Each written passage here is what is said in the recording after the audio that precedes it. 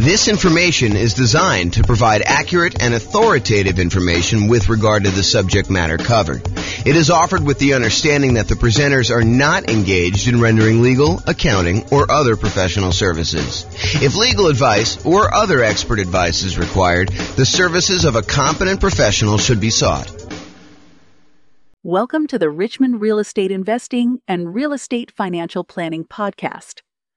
Learn all about investing in real estate in Richmond, Virginia, with a combination of real estate financial planning and modeling with numbers specific to Richmond, plus syndicated, more generalized recordings of live and pre-recorded real estate investing classes, not all of them specific to Richmond. Be sure to stay tuned after the podcast for a message from our sponsors. Well, good evening and welcome everyone. I am James Orr, and tonight's presentation is BRRRR Real Estate Investing Strategy. And BRRRR stands for Buy, Rehab, Rent, Refinance, and Repeat. I always got to stop and think about that. So I'm going to jump right into the presentation. So this is part of a series that we're doing where we're digging into all of the different real estate investing strategies. So far, we've done the buy and hold real estate investing strategy, where we talked about buy and hold property, short-term and vacation rentals. Then the next class, we did a whole series on the nomad strategy. Nomad strategy is buying a property, moving in as an owner-occupant, living there for a year, and then converting that property to a rental after living there for a year, sometimes a little bit more. But we do that because you can buy properties with little or nothing down, and you get a much better interest rate when you buy a property as an owner-occupant. So that one is the nomad strategy. We covered an entire class on that and all the variations, including nomad by proxy, nomad with house hacking, nomad to short-term rental or vacation rental, nomad with lease option exit, and the ultimate real estate agent retirement plan. And so all of those are covered in nomad. I'll reference some numbers tonight for that, but if you want to go watch the whole video on that, you should go watch that whole nomad series. Then we did another class on the house hacking real estate investing strategy. House hacking is where when you're living in a property, you're getting income from the property you're living in. The most common example is buying a duplex or a triplex or a fourplex, where you live in one of the units and then you rent out the other sides to be able to do that, or up and down, depending on how it's structured. And so house hacking is all about different ways to make money on a property that you are currently living in. And those what I would consider to be our primary strategies on this whole series that we're doing. Those are the ones that the majority of the classes we teach are going to be on, the majority of what's going to be on the podcast. But then in order to be a completionist, I added a whole bunch of secondary strategies. Tonight is one of the examples of that. So tonight we're going to cover the BRRRR strategy: buy, rehab, rent, refinance, and repeat. That's what BRRRR stands for. And we'll talk about how BRRRR works, what all the components of that are. And then we're going to do a class on quick turning, flipping properties. We'll do a class on creative financing, all the different owner financing subject to rent to own, lease option, lease purchase, and the ultimate strategy. We'll cover all those in there. Do a class on wholesaling and wholetailing, do a class on options and option auction, and then tax liens and tax deeds.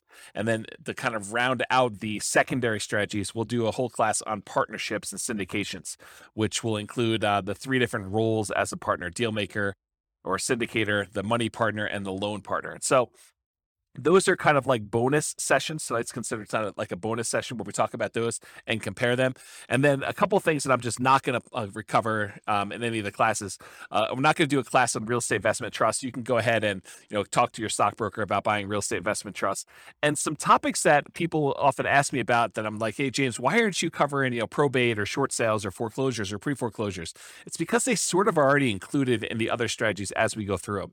They're not like their own unique strategy. They're like ways to find deals in many cases. So that's why we're not going to cover those separately. But those are the classes we have. Each one of these will have its own separate, structured class like we've been doing here. So if you want to go back and watch those, you can, and reference them as needed. Okay, so what is BRRRR? Most people are doing the BRRRR strategy as buying a property, usually at a very significant discount, so that they can rehab the property with the ideal of being able to completely eliminate their down payment. So in an ideal world, you buy a property at such a big discount that you can go in there, do the rehab on the property, get it all fixed up, have another appraisal done, refinance the property such that you leave $0 in the deal. So you've acquired a property with absolutely nothing down, and you have 20% of equity when you acquire the property. That's like the goal, the like ideal kind of like the perfect scenario that happens.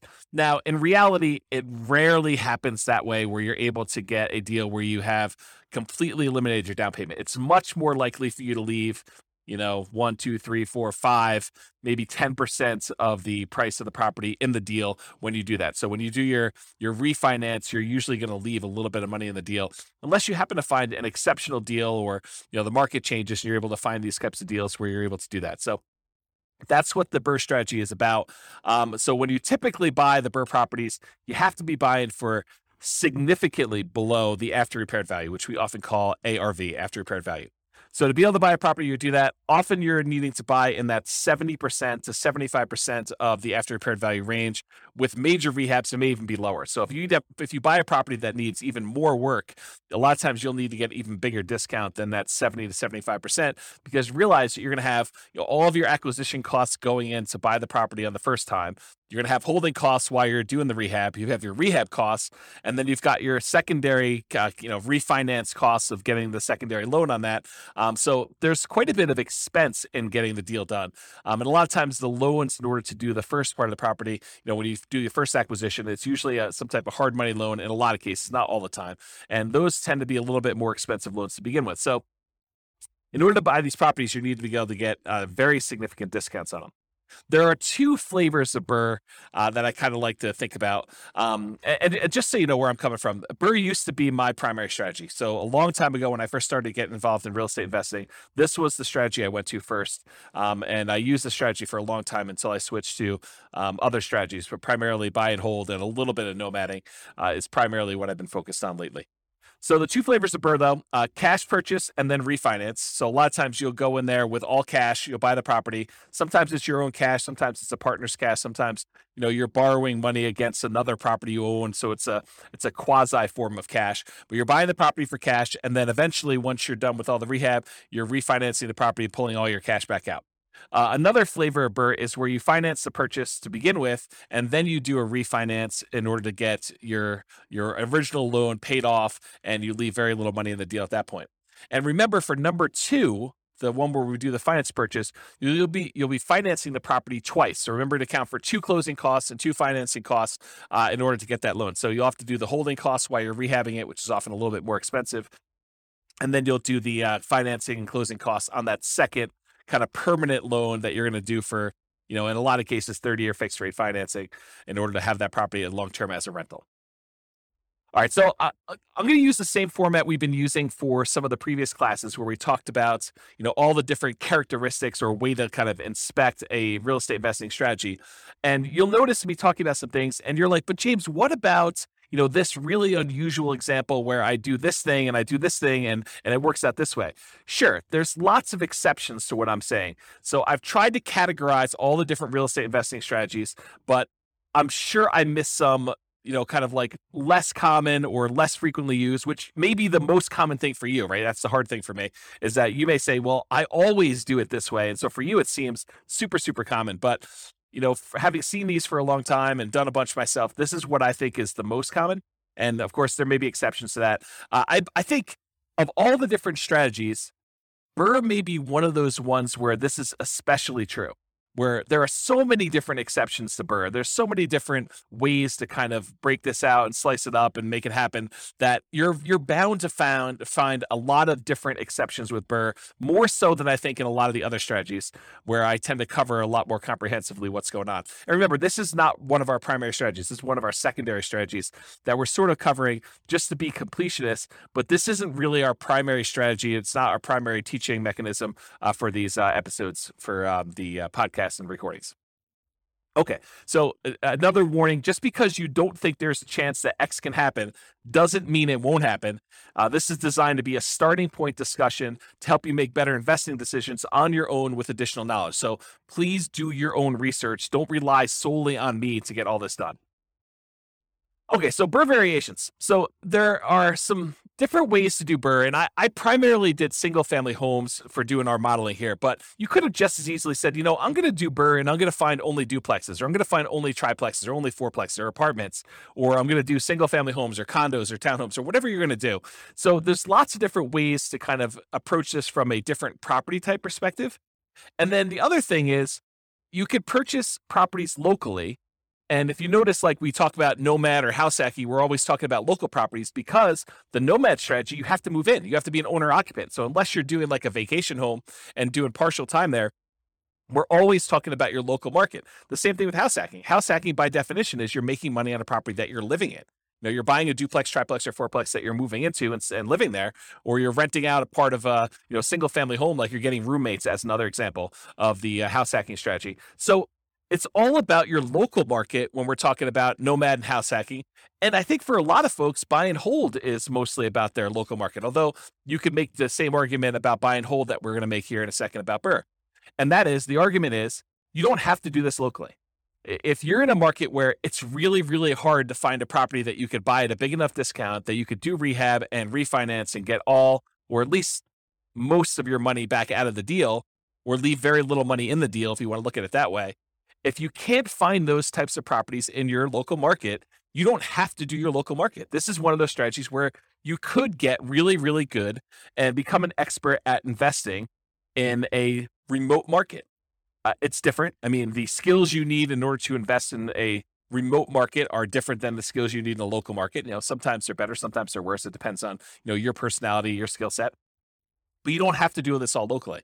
And you could use this as a way to diversify geographically as well. So I just want to point out that you're not moving into these properties. So you literally could do this in a local market or a remote market. And there are markets that are much better for finding BRRRR properties than others. There's markets where, it's not uncommon to get discounts when you're buying cash flowing properties. In some markets, that's like near impossible. Like if you live in, my local market here is northern Colorado.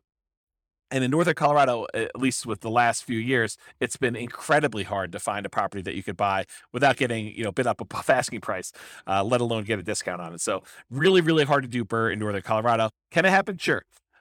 You're probably not doing it where you leave nothing in the deal, but there's exceptions to everything I say. So as I say that, there's probably someone listening to this being like, well, I just did one.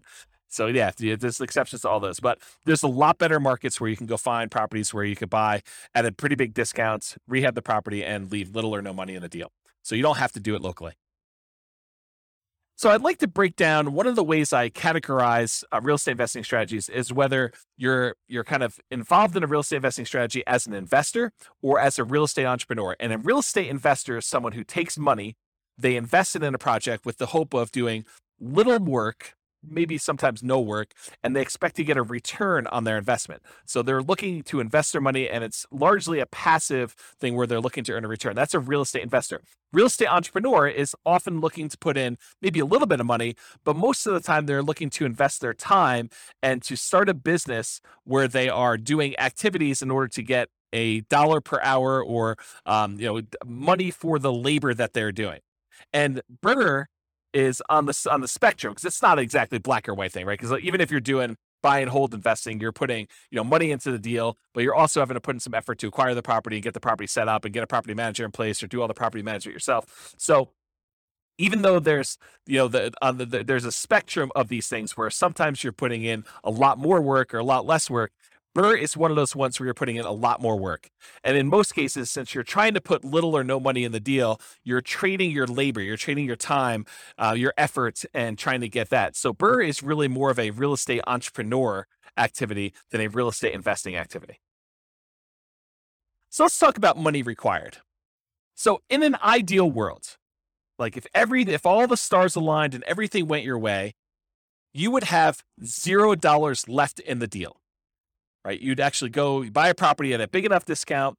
You might have a little bit of money out of your pocket while you're doing the acquisition. You get your kind of like a hard money loan, as an example, to acquire the property. You do all your rehab. Maybe you're able to borrow the money from your hard money lender to do the rehab. Maybe you have to put that up front. But then eventually you go and you have another appraisal done. You refinance the property. And if everything lines up perfectly, you have nothing left in the deal. You get a rebate. You get all your money back for your holding costs. You get all your money back for your acquisition costs in the first purchase. You get all your money back for your rehab. And you're able to roll in all of your refi costs, your closing costs in order to get the deal. I mean, that's like everything works out perfectly. That's exceptional, though. You're much more likely to leave 1, 2, 3, 4, 5%. I think 5% is very, very common, to maybe 10% in the deal. Sometimes in an exceptional situation, maybe it's even a little bit more than 10% in a deal. You're still able to get a discount when everything's said and done, but you're able to buy a property, get a good rental property, solid rental property in ideal world, and leave little or no money in the deal. It's probably going to be in that 5 to 10% range, I'd say, for most people. But the closer you can get to zero, the better you are. So for money required, ideally it's nothing, but you're more likely talking about probably 5% or 10% of the purchase price, not the purchase price, of the after repaired value in the deal. Plus, in addition to that money, any deferred down payment. So I like to call negative cash flow deferred down payment, because in most cases, if we had put 20% or 25% down on a deal, it would have positive cash flow. But since we're buying a property and we're leaving very little money in the deal, 0%, 5%, 10%, when we're acquiring these properties, a lot of times, not every single time, depends on the market and depends on the property you buy and the interest rates, but a lot of times you're going to have negative cash flow on a property. When you do all of your income and expenses, you're going to light up your rents, any other income you have, like laundry or anything like that in a property, minus vacancy, minus taxes, minus insurance, minus your mortgage payment, minus maintenance, minus your property management, like all of those expenses on a property, when you subtract those from your income, a lot of times that's going to be negative. And so what I like to refer that as is deferred down payment, because you could have put more down and not had that negative down payment, negative cash flow. And so I like to refer to that as deferred down payment. You could choose to either put more down, or you could choose to have a little bit of negative cash flow over time to do that. And so in addition to whatever you're going to leave in the deal, a lot of times you're going to have a deferred down payment. And I would actually classify BRRRR properties as having a slightly higher chance of having deferred down payment or negative cash flow. Why? Why would I say that? Obviously, if you're trying to go buy a property and you're trying to get this big discount on the property so that you could rehab it and then put a tenant in there, rent it out, and then you're going to be able to refinance and leave little money in the deal, why would you be more likely to have negative cash flow on a deal like that than maybe buying a buy and hold property or a house hacking property or a nomad property? Well, it has to do with selection. It is true that you can find a deal where you're able to get this huge discount and it also happens to be an ideal cash flowing rental property. But if you think about it in terms of like what your chances are, you're much more likely to find either an amazing cash flowing property where you're able to buy a property where the economics, the rent to price ratio, the demand for that property, you're able to get really good rents and really strong tenants in the property, with like a more traditional buy and hold or house hack or nomad property. It's unlikely or less likely for you to be able to go find a property that you could buy at this big enough discount that you could do the rehab and be able to pull all your money out. And that also happens to be an amazing rental property. Can it happen where you got both of them? Absolutely. But I think you're more likely to either find one or the other. And I will also tell you, it seems to me that a lot of investors, they tend to focus more on can they acquire this with little or no down than they do on whether or not it's going to make a really good property for their portfolio. If you are just doing buy and hold, you're much more selective in the properties that you acquire. You're really focused in on that cash flow. So you tend to buy these properties that have really good cash flow, long-term rental or short-term rental economics.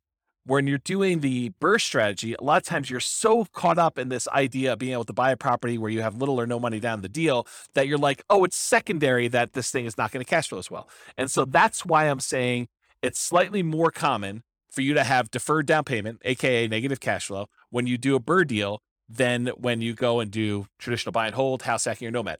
Now, it sure helps that you buy the property at a big discount, because getting a discount really improves your cash flow. I mean, you're only financing that one portion of the deal. Although if you're doing a traditional buy and hold and you're leaving nothing in the deal and you got 20% of equity in your property, it's the same starting position that you have when you have a BRRRR property that you're doing 20% left in the deal, then you do 20% left in the deal for a buy and hold in most cases. But there are some downsides of doing BRRRR in that a lot of times the financing you get when you do your refinance is at a little higher, slightly higher interest rate than you'd get if you did your traditional buy and hold up front. Not always. I think that there are some loan programs where you can get very, very close, or sometimes you can do just as good. But I think there are some advantages historically to buying buy and hold properties where you get 20% down, you're acquiring the property that way. Okay, let me make sure I covered all my notes here. So I talked about finding properties that you can get at a discount, and the ideal rents are less common. Buying at a discount means that it helps with cash flow. Interest rates on the refi loans can be higher. than purchase money mortgages. And with buy and hold, house hacking, nomad, you can often be more selective and find better cash flow deals because that's what you're focusing on. And of course, there are lots of exceptions to that. So really, the money required, I've covered already. The amount you leave in the deal, that's going to be a requirement of the money you have in there. Any deferred down payments, so that's that negative cash flow you've got. And then, of course, you need reserves. It would be stupid for you to go buy a property and try to do it with no reserves. So is this really a strategy you can do with $0? I don't think so. I mean, even if you could find a property that you have nothing in, so that would be $0 that you're leaving in the deal. Maybe you have a property where you have no negative cash flow, but even with both of those, you need to have reserves. And so I think at a minimum, you're going to want to have 6 months of reserves on a property that you're acquiring as a rental. So no matter even if you can find a deal where you're able to leave nothing in the deal, and you can get a property where you don't have any deferred down payment or negative cash flow, you're still going to need reserves. And so this is really not a true nothing down, no money required strategy. It could be nothing down in that you really don't need any money for the down payments because you're able to get, a deal where you have no money left in the deal. But for the most part, you'll still have the need for reserves. Okay, so credit required. It is true. Often you can get a hard money loan for the initial purchase before you do the refinance. And a lot of those are, asset-based loans where they're really looking at the property primarily in order to do the loan itself. Although I think a lot of hard money lenders are still looking at the individual borrower for those. It's possible you could find one that's exceptional and that doesn't look at that. But over time, I think that the majority of hard money lenders are still looking at the individual for doing the loan there. So you can get a loan where you can get the initial purchase money oftentimes with little credit required. But when you go to do that cash out refinance, most of those loans are going to be ones where you need to have a good credit score. And typical credit score needed for a lot of these conventional loans is about 640 credit score. Now, there are exceptions for more unusual loan products. These tend to be adjustable rate mortgages or at higher rates, and better credit often gets you a better interest rate in general. But I think a credit score of about 640 is going to be needed for this. Now, don't go to your lender and say, well, James on his recording said I only needed a 640, so you definitely have to give me a loan because he told me 640. No, that's not how it works. You go to the lender and they tell you what the current lending requirements are because these things can change over time. And you have to find out for them what you need to qualify. And you can go find out from them exactly what the number is. But historically, it's about 640 is what the credit score is for being able to do these. So go talk to your lender and find out. And before I did BRRRR, I would make sure I had both my financing to do the initial acquisition and I knew exactly and was pre-qualified to be able to do this cash out, or not cash out, the refinance, rate and term refinance in order to be able to pull all my money out of the deal in order to do the BRRRR thing before I bought the property. Because there's few things worse.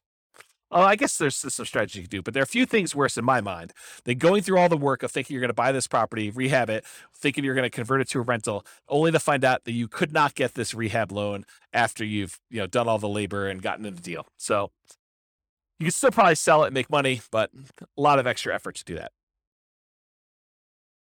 Okay, some less common situations. If you find a lender doing more creative lending, that's a possibility as well. Or if you're buying without a loan, all cash, a credit score is not required. So if you're trying to buy these properties, I guess that's technically not BRRRR because you're not doing the refi in the end. But sometimes people buy properties at a discount just to convert them to straight rentals. And sometimes people are buying those just for cash. So that's the case there. But that really wouldn't be BRRRR because BRRRR involves the refi. All right, so what are the skills required in order to do the BRRRR strategy? And if you compare this to some of the previous classes we taught on buy and hold, house hacking, nomad, those types of things, you'll notice that BRRRR has some additional requirements, some different additional skills that are required. So the primary skills required for doing BRRRR are, number one, you need to analyze deals. You need to be able to do the deal analysis for once you're done doing the rehab and you have your refinance done, will it cash flow? And also the deal analysis to say, okay, I'm going to acquire this property. Here are the costs for doing my rehab. Here are the costs for doing my holding costs. Here's the initial acquisition costs. Here's my refinance costs, and then how much will I have in the deal? And then go do your deal analysis after that. So that's a skill you need, deal analysis skill. In addition to that, you need rehab estimating skills, or you need to hire someone who has rehab estimating skills in order to help you find out how much it's going to cost you to take this property that you just bought at this big discount and do all the work required in order to make it a good long-term buy and hold property. So you need someone who can estimate what work is required and how much it will cost to do that. In addition to that, you need to be able to find discounted deals that also cash flow. And in my opinion, this should not be overlooked. This is probably one of the main things that you're being compensated for by being able to find these deals. This is, the equity you're earning by doing this, is being able to find deeply discounted deals that you could do the rehab and be in the property for very little or nothing, down on after the refi. And that will also cash flow once you're out of the deal, once you're done with your refi. So I think you need to be able to find those types of deals. And I think that's an exceptional skill to have.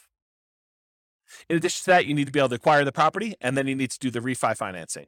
So you need to be able to do whatever acquisition financing you line up, hard money loans or private money or your own cash, and then you need to be able to do the refi financing in order to be able to do that. It's another skill.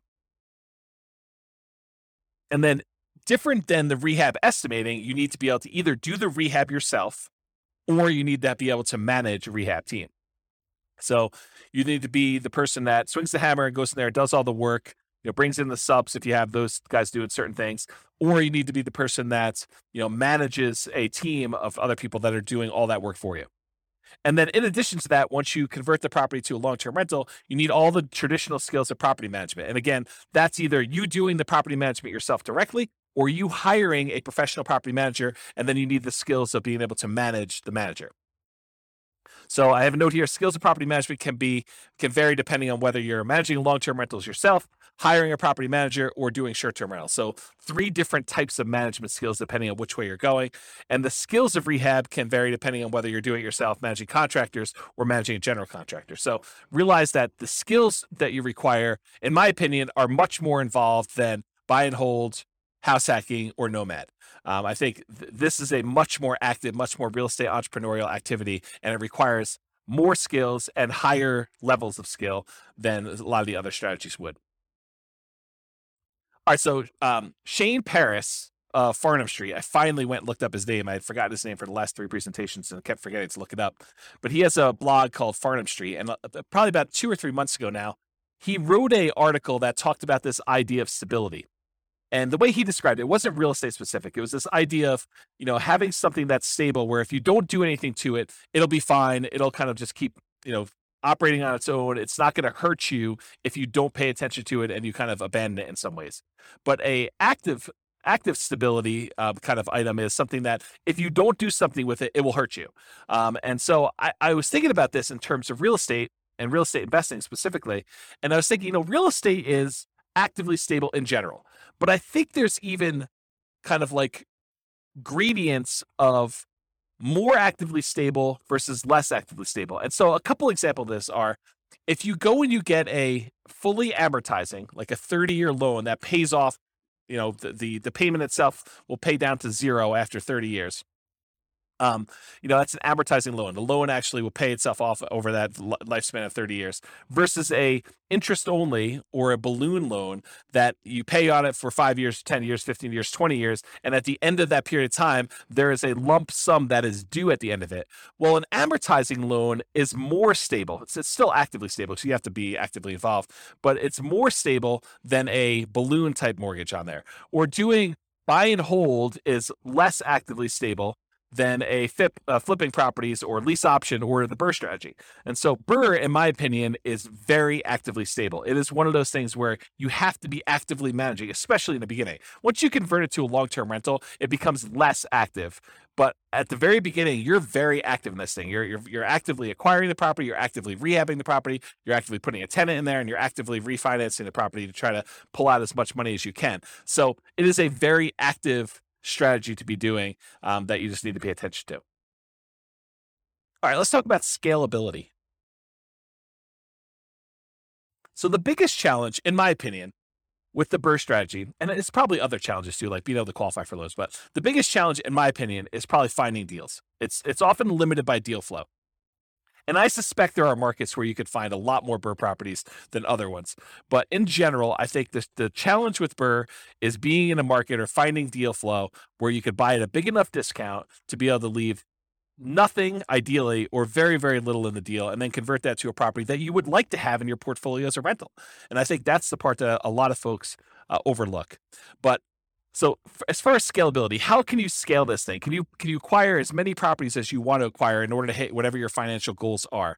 And with BRRRR, I think that you're limited by deal flow, finding enough quality deals. So from that perspective, it's harder to scale. It's going to mean slower acquisition speed because you got to find deals that are good enough quality to be able to acquire them at a big enough discount and also have them be good long-term rentals. However, on the other hand, to kind of argue the other side of this, it requires significantly less down payment than traditional buy and hold properties to acquire. When you do traditional buy and hold, you're able to get a property for 20% down or 25% down. In some rare cases, if you want to get PMI and the owner occupant properties, 15% down. But when you're doing the BRRRR strategy, you could leave 5% in the deal. And that's still better than leaving, 15% or 20% or 25%. So from that perspective, it's easier to scale. It requires less capital upfront to do that. More labor, because you got to do all the rehab and refinance and, getting all the tenants and getting the property set up. So, from a scalability perspective, I don't think this is as easy to scale as you might think. If your limitation is down payments, then I think this definitely helps you along that path. You still got to be able to qualify for the loans. You got to qualify for the refi loans. And if they're not cash flowing good enough, then you need to have the debt to income ratio in order to be able to qualify for the refis, in order to be able to acquire the properties and do the refi outs. So that's what I think about scalability with the BRRRR strategy. All right, let's talk about risk exposure. In my opinion, the BRRRR strategy has a high risk rating. And I think some of the other strategies we talked about, the buy and hold, the nomad and the house hacking, we kind of rated these a little bit lower in risk. And the reason why is I think you have extra risks when you're doing the BRRRR strategy that you don't have with buy and hold or house hacking or nomad. So you have a double risk exposure, in my opinion. You have the risks during rehab and the risks of long-term rentals. So what risks do you have? So the risks include amplified returns, and these can be both positive or negative. But whenever you have a small down payment, it amplifies the returns. So if you have a little amount of money invested and you make a return on it, a positive return on it, the returns look larger because the amount of money you made is on a small amount. But it goes the other way too. If you have a loss, if you have negative cash flow or the property value goes down or you have something happens to the property, you have a negative return on that, that also gets amplified because you had a small amount of money in the deal. So you can get amplified returns with the BRRRR strategy, just like you can with the nomad strategy, or in some cases house hacking if you're putting little down when you're buying these owner occupant properties. So that's the same risk we'd see there, but you see it with BRRRR because a lot of times you have nothing in the deal or very little in the deal. In addition to that, I believe you have an increased likelihood of negative cash flow, those deferred down payments we talked about when I talked about money required. And the reason why is you have small or no down payments in the deal. So a lot of times, you're leaving little money in the deal, and that's why you have a little bit of deferred down payment. If you had put more down, you wouldn't have the negative cash flow. But because you decided to buy a property and try to do a refi where you left no money in the deal, then a lot of times you have some negative cash flow there. In addition to that, you have limited selection of the ideal cash flowing properties. Really, one of the characteristics of trying to do BRRRR is finding those properties you can get at a big enough discount where you're able to leave little or no money in the deal. So a lot of times those don't cash flow nearly as well. And so you have a limited selection of these ideal cash flowing properties because they also need to meet the criteria of needing rehab and being able to buy them at a big enough discount where it makes sense to do those. And then in addition, you have an increased likelihood of negative cash flow because you get slightly worse financing and interest rates when you do these refinances, especially if you're doing cash out refinances. So a lot of times you get penalized a little bit on that interest rate. Not all the time, but a lot of times you'll be penalized with doing those types of loans. And so for those three reasons, smaller no down payments, the limited selection of the ideal cash flowing properties that also qualify as BRRRR, and that slightly worse cash flowing interest rates are the reasons why you'll have negative cash flow. So that's an additional risk you see in BRRRR. In addition to that, you have all the rehab risks. So all the risks you have of doing construction on a property, opening up a property and finding out that things are much worse than you thought, or there happens to be a hurricane right after you bought the property and all the costs of plywood and lumber goes through the roof and you have that risk, or you can't get your rehab people to do the job. They prove unreliable or something happens to them. So you have all the risks of rehab. So that's an added risk that you don't often have with buy and hold, house hacking, or nomad, unless you're buying properties that need work. In addition to that, you have the interest rate risk exposure while rehabbing. A lot of times you're not locking in your interest rate when you have a 6-month rehab project. If you have a 3-month rehab project, a lot of times you're floating that interest rate. And, if you caught it, just like we did here the last few months where we saw the interest rates rise very dramatically over a very short period of time, you may have thought your cash flowing property was going to be cash flowing at X. And now it's cash flowing much worse than X because the interest rates rose by, 2 points in 2 months. If that was the time when you were rehabbing your property, that could be problematic. And so you have this interest rate risk exposure while you're doing the rehab. And then you have the risks that we normally see with house hacking and buy and hold and nomading, a price decline during ownership. While you've converted it to a rental, prices can go down. I mean, honestly, it could go down while you're doing the rehab too, but I really thought of it during the time when you're buying, when you're holding the property as a rental. You could see a decline in home values during that time, or rents could decline during your ownership period. Those same risks appear in the buy and hold and house hacking and nomad as well, but they're not exclusive to the BRRRR strategy. And then in addition to that, if for something happens and you're unable to make those payments on the loan, you have a credit risk. If you can't make payments on your mortgage, then your credit is at risk of doing that. And that's the same as buy and hold and nomad and house hacking. And then in addition to the ones, these also are shared with buy and hold, nomad, and house hacking. You have the typical tenant property management risk. You have the risk of being sued for violating fair housing. People say you discriminate against them by, trying to put a tenant in the property, or someone slips and falls in your property. You have those risks as well. And some of these can be offset by some insurance, but at the same time, you do have those risks doing BRRRR. Some of them are unique to BRRRR, like the rehab risks and interest rate risks while doing the rehab, and probably increased likelihood of negative cash flow. But some of them are shared across all their strategies as well. That's why I think BRRRR has a higher risk rating, which I would consider just high in general, but it's higher than buy and hold, nomad, and house hacking, in my opinion. So let's talk about profit speed, how quickly you can get at money, and what's the magnitude of the money you can get at. So if you've never seen this before, this is my return quadrants. And it basically shows the 4 different primary areas of return that you get from rental properties, plus the return you get from reserves, and then we sum them up. So the ones on the right-hand side are more like cash now. That's cash flow and tax benefits, depreciation, cash flow from depreciation. And then on the left-hand side is more like cash later, appreciation and debt pay down. So those tend to be, right side is more immediate money. The left side is more like wealth building sort of thing. And then the ones on top, appreciation and cash flow, those are more speculative. They're relying on the market to perform well. You're relying on rents to continue to go up and stay where they are, or property values to continue to go up as you want to see appreciation there. And if the market goes down, we see a drop in prices, you'll have some negative appreciation there. Or if rents don't hold up, if we see a decline in rents or a kind of pullback in rents, you might see your cash flow dip or go negative if it's really close. And then the ones on the bottom are less speculative. They're more certain, and that is the debt pay down portion of it. So as long as you make the payments on the mortgage you have, you're going to pay down a certain amount of debt each year until that thing is paid off if you have an amortizing loan. And then, of course, unless the tax law changes, you're going to get the tax benefits of depreciation. So the ones on the bottom are more certain, less speculative, and the ones on the top are more speculative and less certain. And then I already went over the left and right ones. So in terms of BRRRR, you typically start seeing a profit within 6 months. Usually it's after you do your rehab and you get your tenant in the property and you're able to start getting some cash flow on it. That tends to be when you see it, your profits start coming in. And then rents and security deposits are typically paid in advance. You usually get that a little bit front loaded. And then cash flow is usually a percentage return on the amount you had invested. So if you think about, leaving nothing in the deal, then of course you'd have, in theory at least, an unlimited, an infinite return on your investments. You have $0 left in the deal, although you're always going to have reserves. So it's never really going to be zero unless you happen to get, a property that you could pull your reserves out with a cash out refinance. Then I guess technically it could be unlimited in that way, infinite returns. But usually it's considered to be a percentage of the amount you had left in the deal, cash on cash return, or if you're buying it or all cash, it's cap rate in that case. And then you often have with BRRRR, which is relatively unique for a BRRRR strategy, you often have a big paper return from forced depreciation. So when you acquire the property and you're able to capture that appreciation, the equity you had in the deal that you kind of worked with the rehab in order to capture, that's a big paper return you have. Most of the time though, you're not able to spend that. It just kind of shows up on your balance sheet as, oh, now I got an extra, whatever it is, $50,000 from this property that I bought, at a big discount. And then you have cash flow from depreciation, and that could be cash flow with each paycheck So you can go to your employer and say, hey, I'd like to change my exemptions because I know I'm going to have this depreciation benefit and I don't need to pay in as much in taxes on my paycheck, so I can get a little bit more from each paycheck when I do that.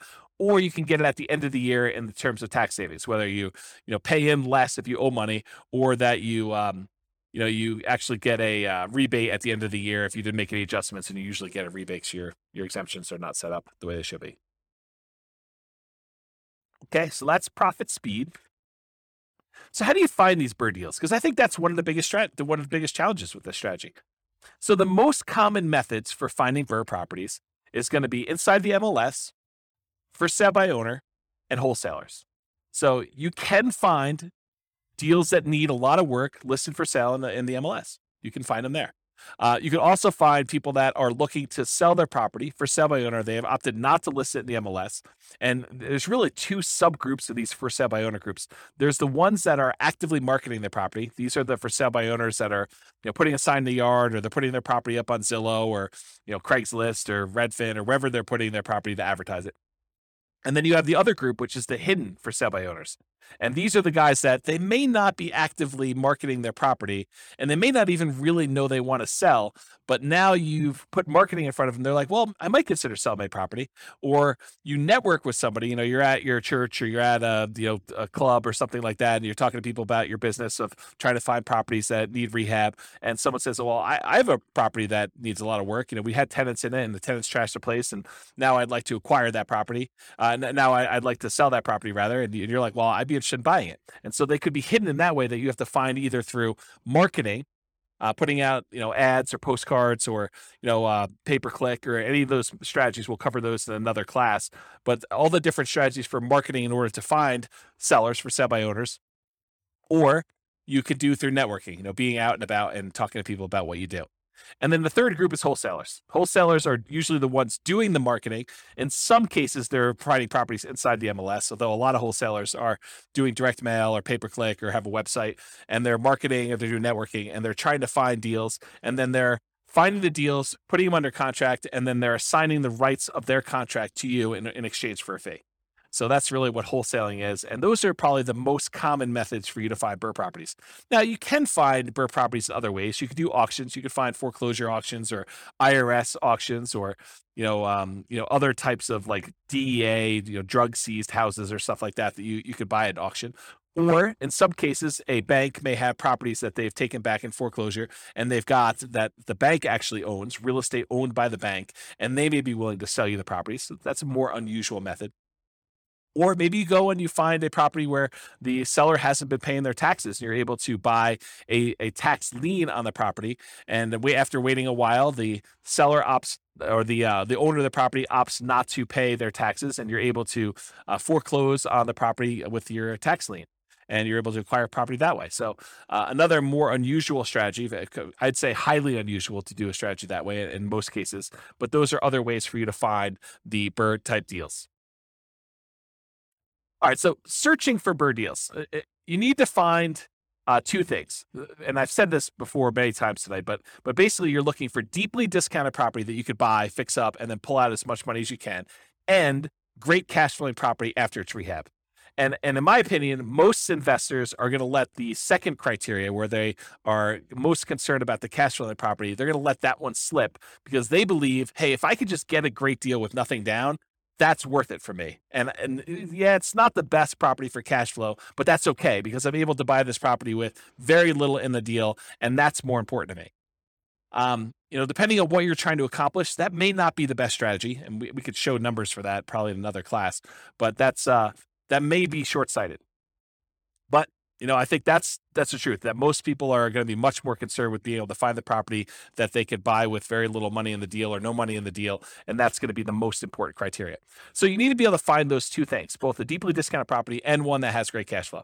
And you're typically searching for all the fixer-upper type terms in the MLS, or through wholesalers or stuff like that. So terms like handyman special, or fixer, or fix, or TLC, or needs work, or mold, or asbestos, or damage, or fire, or smoke, or water damage, like all of the terms that you would look for something that needs repairs on property. So, when you're setting up your search, you're asking a real estate agent to help you find these types of deals, make sure you get those search terms added so that you can find potential deals to do that. And, you're going to find weird ones, right? Like, you do a search for the term smoke as an example, and they're going to say,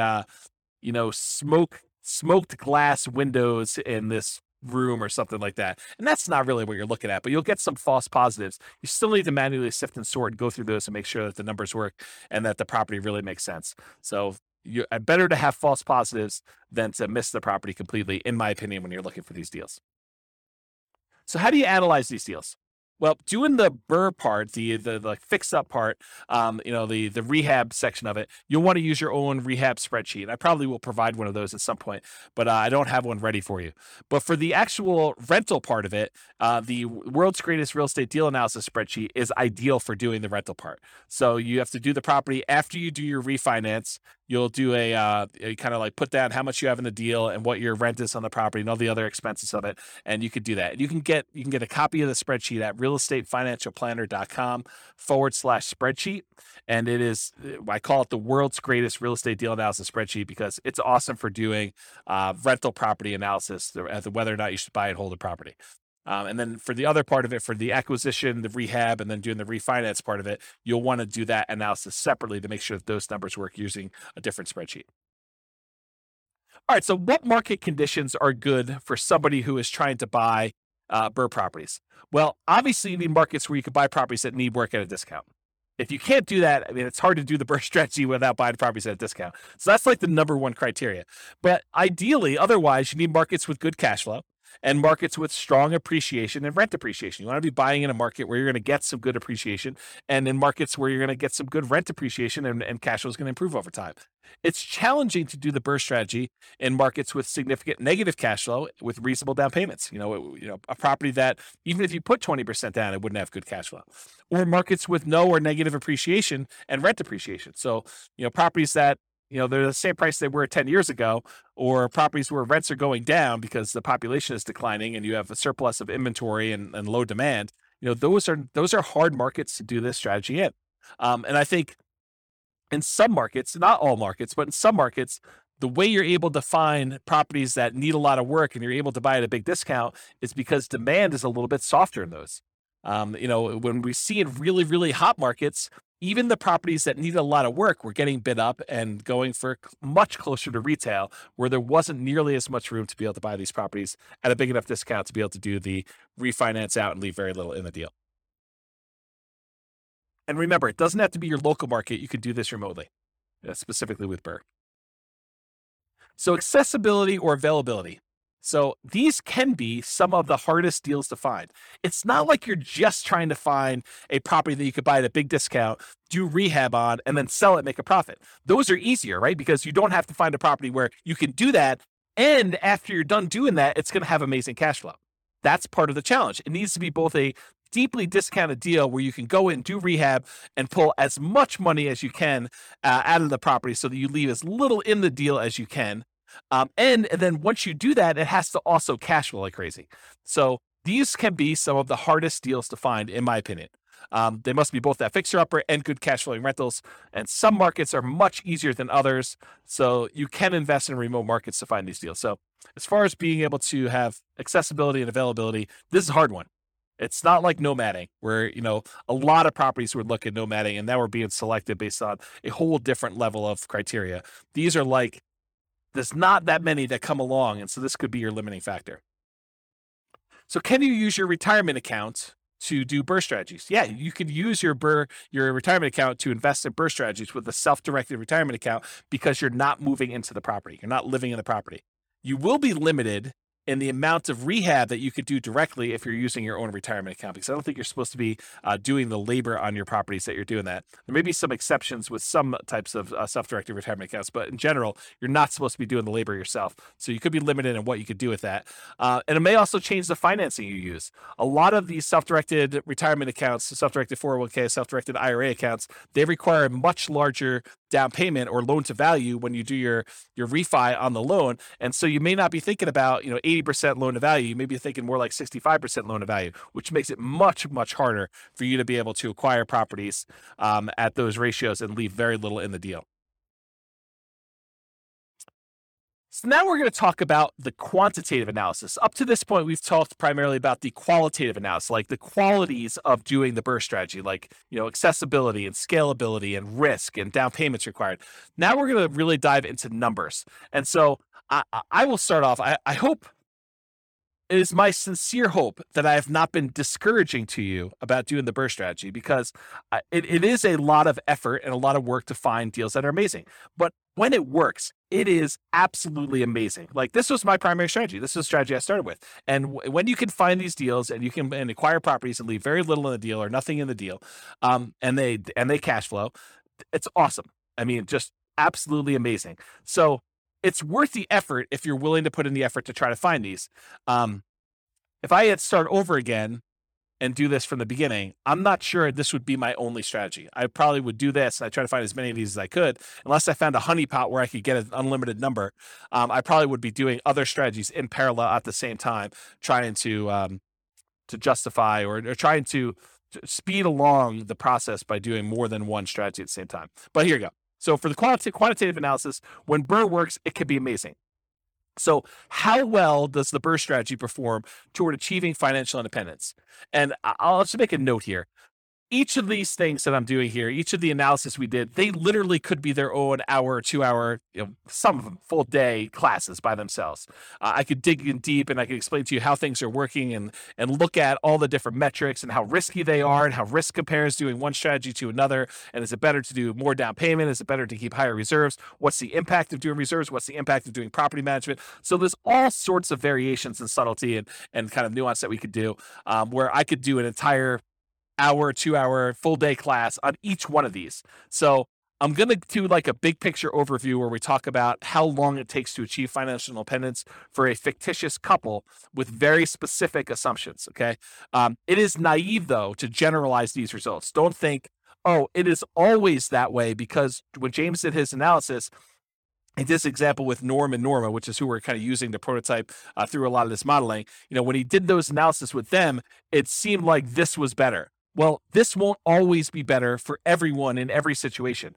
If Norm and Norma were in a different real estate market, or they were saving a different amount, or they had different income or different debt to income ratios, all those things would impact their results. And so in that case, something may be better another way than what we're saying here. So don't generalize this and say it's always better to do X or it's always better to be Y. I think that would be foolish for you to do. Okay.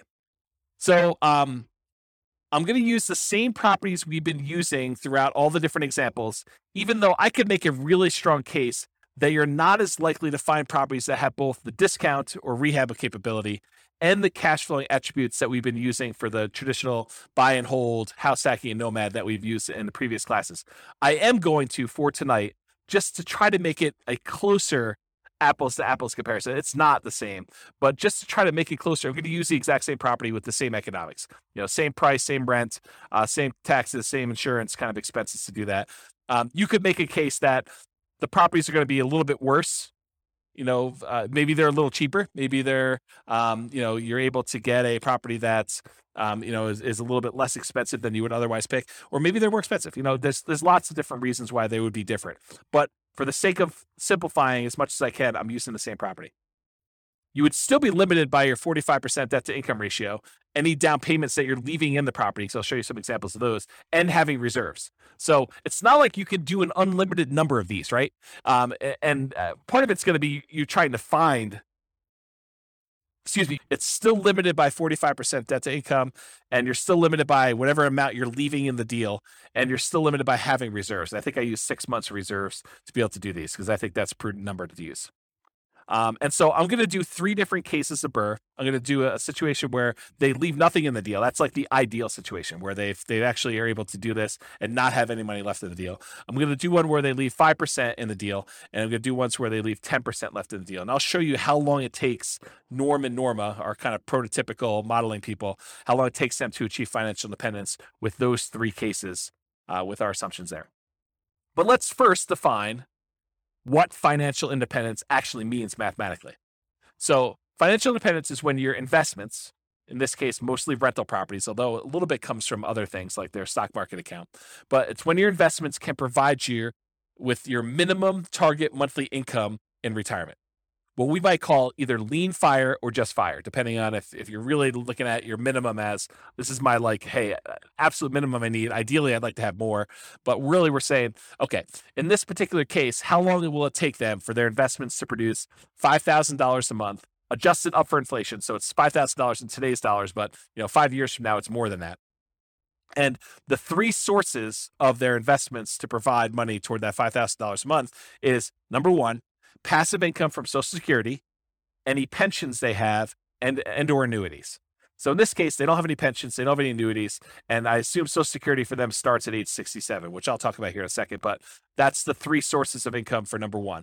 Number two, net cash flow from rentals. So this is primarily what they're going to be relying on. They're looking to have the cash flow after all their expenses on their properties. So all the rents and any extra income they've got coming from property like laundry money or something like that, minus principal, interest, taxes, insurance, maintenance, vacancy, property management, if they had any. In this case, they're managing the properties themselves. So anything, all their income minus all those expenses is their net cash flow on their rentals. And the third thing is any extra money that they have in their bank account invested in the stock market at multiplied by their safe withdrawal rate. So the three things are that passive income from Social Security, pensions, or annuities, any net cash flow from their rentals, and then the yearly safe withdrawal rate times their invested assets. The sum of all three of those need to provide enough money for them to meet their minimum target monthly income in retirement. When they do that, we consider them financially independent. Okay? So, all these are changeable assumptions. You can go to your city. I'll send you a link in the show notes here, but it's realestatefinancialplanner.com/model. And it allows you to pick a city. And in that city, it has examples of some of these scenarios, and just go click through and you'll be able to change all these assumptions. But in this case, here are the assumptions I use. They're all changeable. So this is Norm and Norma. They're married. They're both 21 years old. They've recently graduated from college, and they're working in a technology department of a large healthcare business. They have a total of $10,000 saved up, not $10,000 each, $10,000 total between the two of them. They earn combined between the two of them $72,000 per year. So basically, they're earning about $18 per hour, working 2,000 hours per year, or $36,000 per year each. Combined, it's $72,000. An important side note, BRRRR is like getting a second job, right? I mean, all the effort of going in and finding the property, doing the rehab or overseeing the rehab, getting the tenant, and then refinancing the property. It's really extra. It's like a job, right? It's like real estate entrepreneurship. So really, we should be comparing this to, these guys, if they're going to do buy and hold or house hacking or nomad or something like that, it really should be, it's be more fair to kind of compare it to them doing that, plus having an extra job where they have this extra income coming in. But we didn't do it that way. And so, the numbers are going to be great for BRRRR, because if you can do the BRRRR strategy, it looks awesome. And I'll show you that here in a second. But really, it's a slightly unfair comparison because they're doing a lot of labor. It's a very active type of investing strategy. And it really should be compared to them doing another job. But I didn't do it that way. They are saving about $1,000 per month before they buy any houses. And in the case of BRRRR, they're not buying any owner-occupant properties. They're continuing to rent while they do the BRRRR strategy to acquire rentals. They're obsessed about achieving financial independence so that they can retire early. They want to do FIRE. They want to find their best path to financial independence together. And best doesn't always mean fastest. Sometimes it's fast, but less risk. So we'll talk about that in another class. We won't have time to talk about it tonight. They're both going to take Social Security at age 67. So at age 67, Social Security does kick in. And Social Security is estimated based on them working until age 67, which if they achieve financial independence, they technically stop working in my modeling. So the modeling is a little bit less conservative in that way. But honestly, if they achieve financial independence before they're 67, it really doesn't matter that Social Security kicked in. It just kind of boosts them. But they already achieved financial independence if they did that. And if they hadn't by then it really is legit that they worked till 67 anyway. So it's good in that way. Although you could claim that my modeling is the tiniest bit sloppy, and that I just assume that the amount they're getting from Social Security is based on them working till 67, when if they stop working earlier, it's technically not. Okay, I'm also going to be using the interest rates that I had in the handout for loan type mortgage insurance comparisons. I'll put a link to that in the show notes as well. But this shows you all the different interest rates that I'm using in all these different classes for owner occupant loans and also investment loans. And I did not penalize BRRRR for doing these refi loans, even though I think sometimes you will see a small premium for doing these refis out. And so I'm going to use the 6.625 number for doing the BRRRR strategy. All right, some more changeable assumptions. So I modeled this for 60 years, 720 months. We assume their tax rate, their effective income tax rate for calculating the cash flow from depreciation is 17.85%. We assume it's a 3% inflation rate. That's the long-term average. The Fed's target rate is 2%. I happen to be recording this at a time of really high inflation, and so the numbers seem really, really low. But over a very long period of time, that's a good number to use, 3%. We're using that 6.625% mortgage interest rate. It's 20% equity rate and term refi. So we're using the number as if they're doing a rate and term refi with 20% equity. I'm using a best case with no penalty to the rate. For their safe withdrawal rate, we assume that they have a 4% yearly safe withdrawal rate. If you want to go read up on the Trinity study or 4% safe withdrawal rate, you can go read about that online. And then we assume that they need $5,000 in target monthly income retirement in today's dollars to do that. Ideally, their ideal number is $10,000 a month, although we're not using that in tonight's presentation at all. Okay. All right, so let's talk a little bit about the property. So the property assumptions, and these are all changeable as well. It's a $375,000 property, and it goes up at a rate of 3% per year. So the property values are going up at the same rate as inflation. They're going to do either leaving nothing in the deal, having 20% equity, leaving 5% in the deal, having about 15% equity, leaving 10% in the deal, and then they're going to do that rate and term refinance. So those are the three options we're going to run, whether they are able to leave nothing in there, leave 5% in there, or leave 10% in there. The closing and the refinance costs are already included. I'm not adding any extra ones. So we're assuming that in order to do this, those numbers are already included in their rate and term refi. So that's another reason why you could say these numbers are 5%, 10%, because I've assumed that those include all the acquisition costs in the first one, all of the acquisition costs or the refinance costs, rather, on the second one, on second loan. Assuming no seller concessions, so they're buying at a big discount. They're not able to get the seller to contribute toward their closing costs. The interest rate, again, 6.625 for that 20% down. There's no PMI. They're doing a 30-year, 360-month mortgage. Rent on the property is $2,600 per month, and it increases at a rate of 3% per year. This is the same we used for selecting an optimal buy and hold property or house hacking or nomading. So I think in a lot of cases, the BRRRR strategy would be slightly handicapped. It would be slightly worse price to cash flow economics, as you would when you had a wide selection. You could pick anything you want, just concerned about maximizing cash flow. 3% of the monthly income is assumed vacancy rate, which some people would argue, hey, that's really low. Well, I'm assuming that they're starting 60 to 90 days early before the property is vacant to be able to get a tenant. So I'm assuming that they're really optimizing property management. If in your market you want to change that number because yours is a little higher, go ahead and do that. But really, when you think about it, the rent you get on a property helps determine what the vacancy rate is, right? If you drop rent, vacancy should go down. If you're trying to push rent, then vacancy should go up. It's kind of like a flexible number there that you have somewhat control over. 10% of the monthly income is assumed maintenance rate. So we're using 10% of that $2,600 a month to set aside each month for maintenance on the property. We're using 0.75% of the value of the property each year for property taxes. So at $375,000, that's about $2,800 per year in property taxes on the property. And that, as the property value goes up, the taxes on it go up as well. And then 0.4% of the value of the property each year is the assumed property insurance rate. And so that also goes up as the property value increases each year. And then this is a residential property, and 15% of the purchase price is considered the value of the land when doing our depreciation recapture, our depreciation calculation for cash flow from depreciation for the tax benefits. Okay? All right, so let's look at numbers. So first thing to start off, I'm going to give you some of the numbers from the previous classes we taught. Go dig into those if you want more details, but I'm going to run through those quickly because it helps to compare how long it takes you to achieve financial independence using these other strategies to the BRRRR strategy to decide which one's going to be the best, okay? So for in the buy and hold class, we talked about what if Norm and Norma don't buy any rental properties at all? They basically take all of their money and they invest 100% in the stock market. They don't even buy a property to live in. They continue renting, and so they're investing $1,000 a month in the stock market. They can retire after 40.17 years, or about month 482.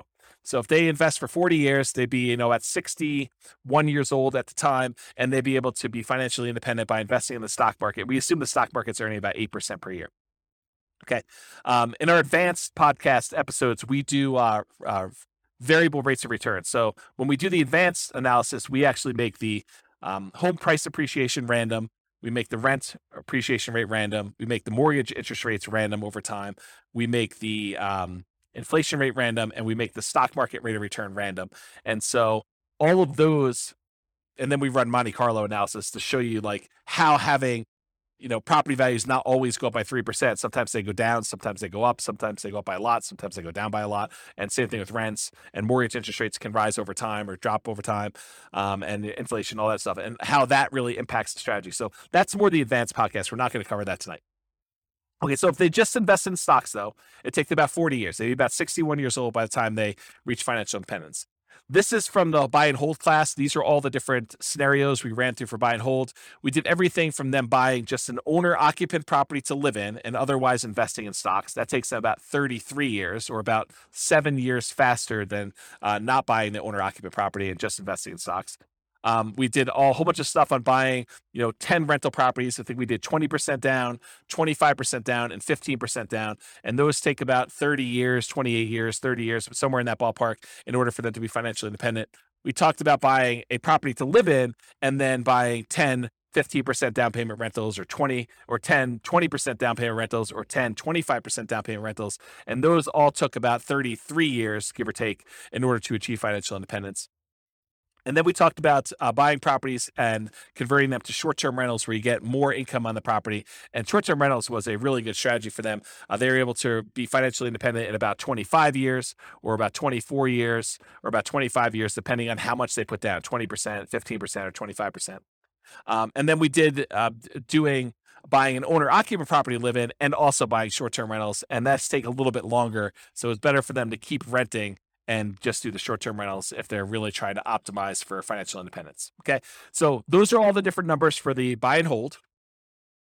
These are the numbers summarized for the Nomad class. So go look at the Nomad class for watching this.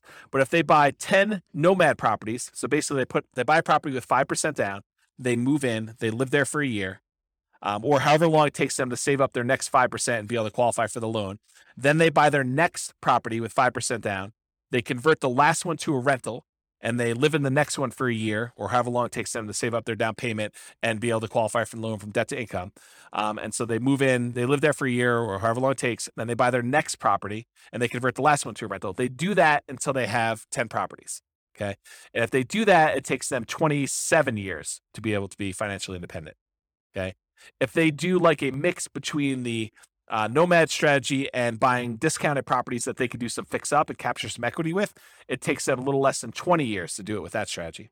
If they buy 10 properties and instead of them moving in, they have someone else move in on their behalf, like, their kids who go to college, they buy properties for them each year and they have them move each year, or they do it with their parents who want to live near them and be their grandkids or something like that. But if they do what we call Nomad by proxy, where we have someone else move in on their behalf, it takes them about a little less than 18 years to achieve financial independence doing that. If they do the Nomad strategy where they're nomading each year, but once they convert it to a rental, they convert it to a short-term rental, not doing just traditional long-term rentals, it takes them about 13 years or so in order to be able to be financially independent if they do that. If they do Nomad, but they also get a roommate, they house hack, that takes them about 22 years to do it with one roommate, takes them about 20 years with two roommates, takes them about 18 years with three roommates, or it takes them about 17 years with four roommates. Okay. And then if they're short on down payment, they can use a strategy called Nomad with lease option in order to have a tenant buyer come in after they move out of the property and try to buy the property from them after they've leased it for a year or two or three. And they're able to use the non-refundable option fee in order to put the down payment to provide that from them. That takes about 32 years or so for them to be financially independent using that strategy. Or if you have a real estate license and you're able to buy a property to move into for yourself and you get a rebate back because you have earned a commission when you buy your own properties, then you could do that. And that takes about 26 years for you to be financially independent if you happen to have a real estate license and you're doing that strategy. That's the ultimate real estate agent retirement plan. It's combining Nomad with you having a real estate license. Okay. So if you want more information on that, go watch the Nomad class, but I'm going to use those numbers here at the end. So I wanted to run through what they were. And then here's the house hacking numbers. We really have 1, 2, 3, 4, 5 different groups for house hacking. And basically, if I remember correctly, how did I do this? I did, if they're doing Nomad with house hacking, there's certain numbers there. And then if we did, and there's different roommates. So we have house hacking with 1 roommate, 2 roommates, 3 roommates, 4 roommates. And that's buying one property and doing it. It takes them 394 months, 373 months, 334 months, or 304 months to do that, depending on how many roommates they have. The lowest one is the one where they have 4 roommates. Or if they buy one property and they house hack, but then they buy additional rental properties, 10, 15% down rentals or 10, 20% down rentals, it's shorter for them to do that, 357 months to be able to acquire properties that way. Or if they have different roommates and they're buying the rental properties there, really the fastest one is going to be 273 months. And that is them, it's tied for them either having 3 roommates or 4 roommates and putting 25% down. So I'll just try to summarize those. If you really want to dig into that, go watch that class and go in the show notes and look at the handouts. You can see a lot more details, but there's a whole bunch of different data up here for different numbers and different situations. This is why it could literally be a whole day to do like one of these, because I could go into detail and really dig into what's happening and why. Okay, so let's do the second to last slide here. And this one shows a combination of all of the different time to achieve financial independence from all the different classes that we've done so far. So on the left-hand side here, if you're looking at the handouts or you happen to be watching the video, on the left-hand side are all the buy and hold strategies. Those are kind of highlighted in this green area. Then there's another section of a variety of Nomad strategies. Then there's a section highlighted in orange that show you all the Nomad with house hacking strategies. Then there's a couple extra Nomad type strategies. And then there's a red box, which is the BRRRR strategy, which I'm going to get to here in a second. And then all here on the right-hand side are the rest of the house hacking varieties that we covered in the house hacking class. So jumping right into the number for BRRRR, if you do the BRRRR strategy and you do the one where you leave nothing in the deal, then it takes you 11.7 years, about 141 months to achieve your minimum target monthly income in retirement. So achieving financial independence that way. And by you, I mean Norm and Norma with their very specific set of assumptions. If they leave 5% in the deal, they do a BRRRR strategy, they do the buy, they do all the rehab, they rent it out, they do a refinance, and they leave 5% in the deal, it takes them about 16.92 years, 203 months. It's hidden behind the thing on the slide deck, so it's hard for me to read. But it's 203 months is how long it takes to do that. If they do and they leave 10% in the deal, then it takes them 21.75 years, or about 261 months, in order to be able to achieve financial independence. So it's much easier if you could see this visually. So if you're watching the video, pause the screen and kind of compare the strategy that you're considering to some other strategies that you're like also considering, or that you're like, I'm curious about this one. But if you look at it, BRRRR tends to be one of the better strategies, by far. I mean, and when BRRRR works, BRRRR is amazing. So if you look at this, BRRRR kind of crushes a lot of these, especially if you can do ones where you leave nothing in the deal. The next closest one is probably doing Nomad, where you convert them to short-term rentals. So the number one, the best one to do is BRRRR with nothing in the deal. The next best one, though, is doing Nomad and then converting them to short-term rentals. And the other Nomads, they tend to do really, really well. Like all the Nomads with house hacking, Nomad by proxy, Nomad fixer-upper, which is kind of like a slight variation of BRRRR. It's not exactly BRRRR, but you're fixing up properties, trying to get them at a discount. So if you look at those, though, BRRRR and Nomad are both really, really good. House hacking is probably the next best one. depending on which one you do. And then, of course, traditional buy and hold is still amazing. It's a lot better than doing stocks, but it is not as good as a lot of the nomad ones, a lot of the house hacking ones. And so of the ones we've covered so far, and we've got a bunch of other classes to cover, including, fixer uppers and quick turning properties and other strategies like that, which we'll cover in future classes. But if you look at those, BRRRR does really, really well. So I would encourage you to take some time and look at the video or look at the handouts from the show notes and kind of compare these to yourself. Also, just as a side note, we are going through and doing like each individual case and diving deep into that particular strategy. So, for example, we'll dive deep into Norma buying 10, 20% down payment rentals, or Norma buying 10, 25% down payment rentals. And then we're going to do each one of those as its own separate podcast episode for the Real Estate Financial Planner podcast. So go check out those if you really want to do a deep dive into the specifics of those, where we look at more than just this minimum target monthly income in retirement. Okay. All right. So let's finish up here. So in conclusion, when I do my modeling, the assumptions I use matter a lot, right? Like if we use a slightly different property, if we didn't use $375,000 as an example, if we use $200,000 properties, the numbers could be very different. If we use a different price to rent ratio, they could be very different. If they were saving at a different rate, it would be very different. If they had a different income, their debt to income ratios would be very different, and it could impact their ability to qualify for loans and slow that down or speed it up. So the assumptions I use for modeling matter a lot. It's not okay.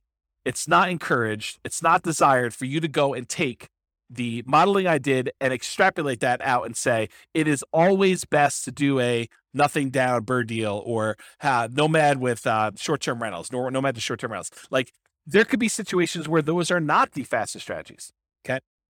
So if you change any of the assumptions, like the income or expenses or market conditions, like the appreciation rate or rent appreciation rate or price or interest rate or vacancy rate or maintenance or property management or taxes or insurance, it could change all these things. The stock market rate of return could change it. It could also change the kind of risk profile you have of doing these strategies. Your target monthly income in retirement, the fact that they needed $5,000, if they needed $6,000, it could impact things.